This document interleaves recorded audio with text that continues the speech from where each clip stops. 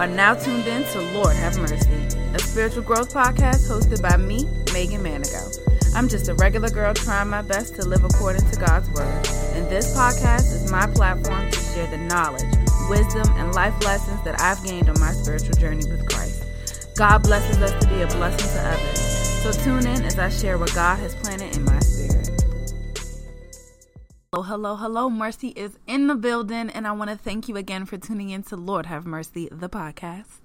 As always, it is my prayer that God uses me to speak to you today, and I hope that you're convicted by the Holy Spirit and ultimately drawn closer to Him. Today is Resurrection Sunday. He is not dead, okay? Thank you, Jesus, for your sacrifice, Father, and I'm just so grateful for such a day. He is the living God. He is the living Word. He is not dead, amen? I really want to encourage you guys just to take a moment and really think and put into perspective the suffering that Jesus Christ went through just for us. I actually watched Passion of the Christ recently. And when you can just really get a visual of what Jesus went through on a cross for our sins, for you, for me, for each and every one of us, it just hits different. I am not worthy of such a sacrifice, but God loves us so much that He thought differently, and He sent His Son to save us and to die for our sins. If you didn't know, like back in the Old Testament days, before Jesus, God made like a covenant, an agreement with Moses and the Israelites. And there was this long list of laws and rules that God wanted His people to live by. And if you failed to uphold the law, you had to sacrifice an animal of worth for your atonement. And you had to go through this whole process in order for your sacrifice to be holy and acceptable. Some people may ask, like, why do animals have to die? Why does anybody have to die here? And I want to remind you that the Bible tells us that the wages of sin is death. That's the only way that we can pay for our sins is through death. So when Jesus was sent to die for our sins, that was the ultimate sacrifice for us and for all of our sins. And on top of Jesus' actual death, today is Resurrection Sunday, which symbolizes and celebrates the fact that He did not stay dead. On the third day, He rose again and He was resurrected. And it's just so amazing because it's proof of God's power. To believe in the resurrection is to believe in God. God is almighty, all-knowing, all-powerful, all-sovereign. He rules all things. If He created the heavens and the earth, nothing is too great for Him, not even bringing back the dead to life.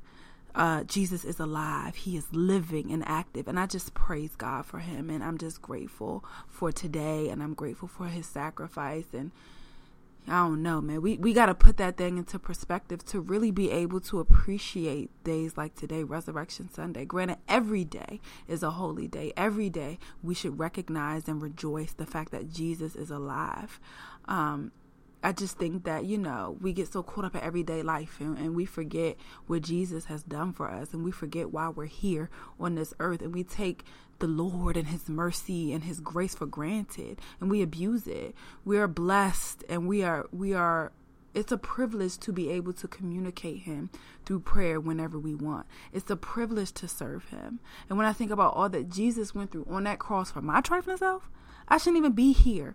As many times as I dropped the ball on something that God has asked me to do, or every time I've been disobedient, every time I chose something else over Him, He still loves me. He still blesses me. He's still listening to my prayers. And I'm just grateful. He's no respecter of persons. So if He's doing it for me, He's doing it for you too.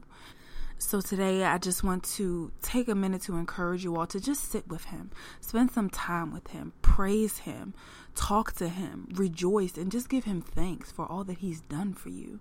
We can't even fathom everything that He's done for us, and the things that He has blocked us from and protected us from, and just His sacrifice alone just shows how much He loves us and cares for us, and He deserves to be praised. He deserves our undivided attention. He deserves to be a priority in our lives, and He deserves us to live for Him. So again, let's just remember who died for us and rejoice today because He is alive. And the Word is living and active, sharper than any two-edged sword. And He's risen. So let's honor Him today because He's worthy. Amen. Amen. I'm keeping it very short and sweet today. And I just want to lift us all up in prayer before you guys go. So if you have a moment to just be still, quiet your minds, and just look to the Lord for a word of prayer. Most gracious Father, I just thank you for your sacrifice, Father. You are our Redeemer. You are the reason that we are here today. All that we have, all that we are, all that we've done, all that we're going to do is because of you, Father God. And Lord, I just pray that you get the glory out of our lives, Father. We can never thank you enough for the sacrifice that you've made for us, Father God.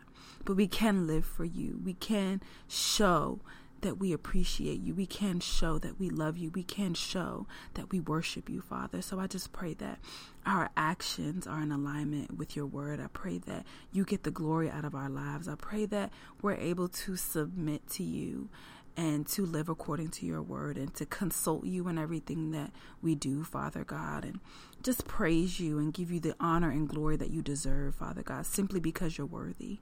So, Lord, I just thank you for who you are. I love you, Lord. I lift up everyone under the sound of my voice, Father God.